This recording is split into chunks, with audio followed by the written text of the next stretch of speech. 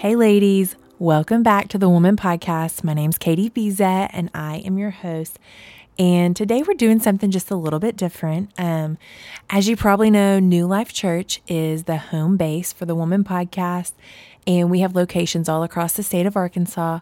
And one of our college ministries recently did something called Young Guns, and basically it's when they give students in their ministry the opportunity to preach. And one of the girls that preached killed it. And when I listened to it, I thought it was something that we definitely should share with the women who listen to the Woman Podcast. So her name is Rachel McIndo, and honestly, you're going to love her.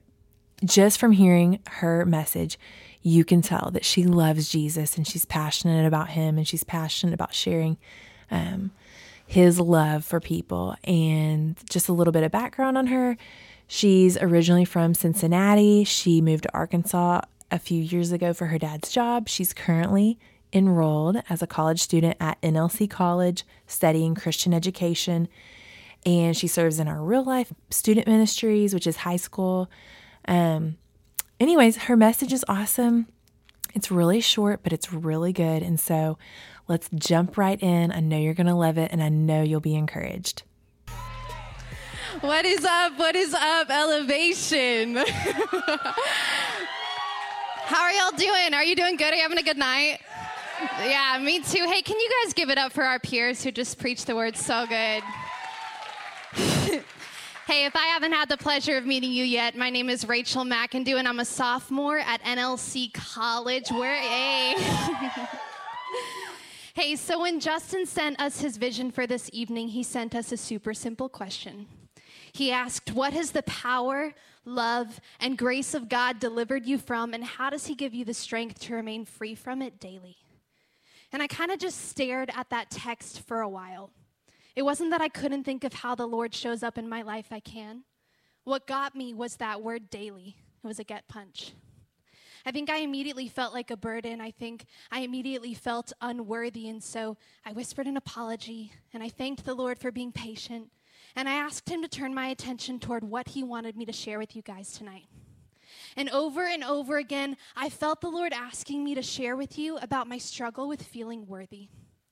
And the reason he had to tell me over and over again is because I kept telling him no and trying to pitch him an idea where I could be funny or share a story or in one way or another be shiny. But I felt the Lord asking me to consider that this isn't about me. And someone in this room needs to hear from God about their worth tonight. So if I need to stand here and reveal to you that I'm not as confident, as unaffected, or as resolved as I might have wanted you to think in order for you to know that God sees you, that's worth it to me. Tonight, I want to eliminate our belief in the lie that we are unworthy of the freedom God has called us to. I struggle with this daily.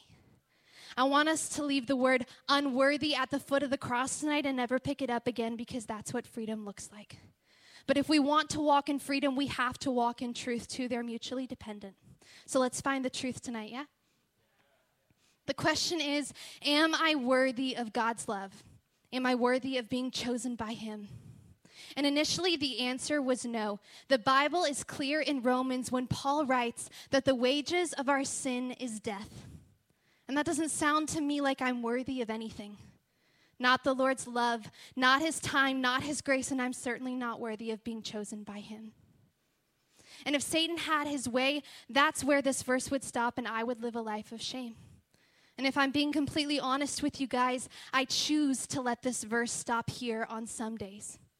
I choose to walk in shame, enslaved to the decisions I've made that I'm not proud of. I choose to let my sin be the predictor of my intimacy with Christ, and the reality is that it doesn't have to be.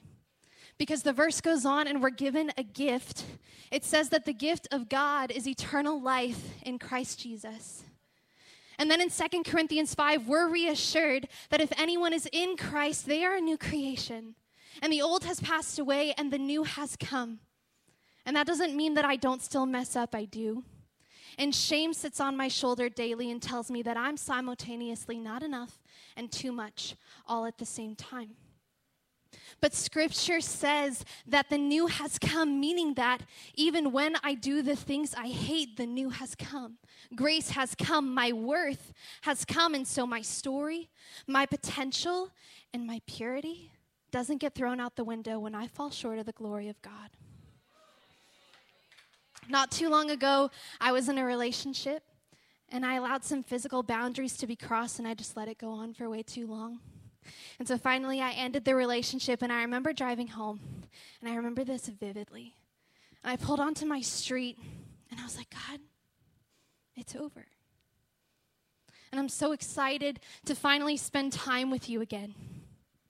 And I just remember him asking me, who told you that you couldn't be near to me when you were hurting?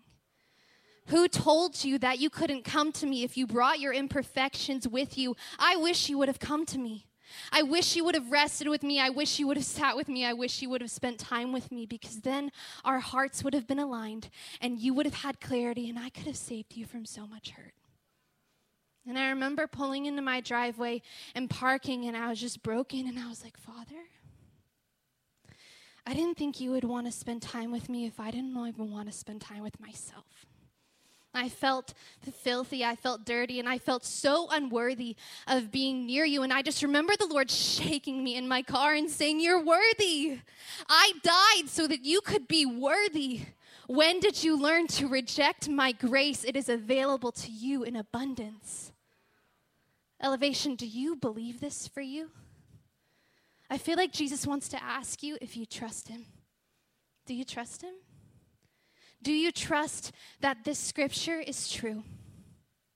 Jesus, fully knowing every mistake I would make, hung on a cross, lungs collapsing, holes in hand, fully capable of saving himself. He looked at me and called me worth it. And if we can't make this personal, if we can't believe this for ourselves, if our sin still feels too heavy, can we consider the Roman soldier who looked into Jesus' eyes as he stabbed the Savior? And how did Jesus respond? He said, Father, forgive him. He knows not what he has done. Jesus called this soldier forgiven. He called him worthy of eternal life. And you are no different. There is nothing that you can do to undo the love of God. It's unconditional. We have to learn how to walk in this truth daily. And as I close and as the keys come up, I just want to share a story with you guys. Luke was given a vision. It was not Luke, it was John. John was given a vision about what worship looks like in heaven. And in Revelation 4, he writes about this group of believers that's seated in thrones next to Jesus. And they're all wearing these crowns, and these crowns are adorned with jewels. And these jewels represent the good works and the faithfulness of the believers while they were on the earth. And he writes that these believers keep sliding off of their thrones and falling on their faces and throwing their crowns on the ground. They didn't feel worthy of the gift. And this happens over and over and over again. And we have to ask ourselves, how did they have the chance to keep throwing the crowns down? Well, it was because someone kept picking them back up and putting them back on. And my breath catches as I envision Jesus picking up my crown and looking at me with his eyes of fire and saying, I want to give this back to you. I died so that you could be worthy of it. Please consider receiving it. Elevation, tonight, Jesus is standing in front of you, holding your worth and saying, I want to give this back to you. I died so that you could be worthy of it. Please consider receiving it.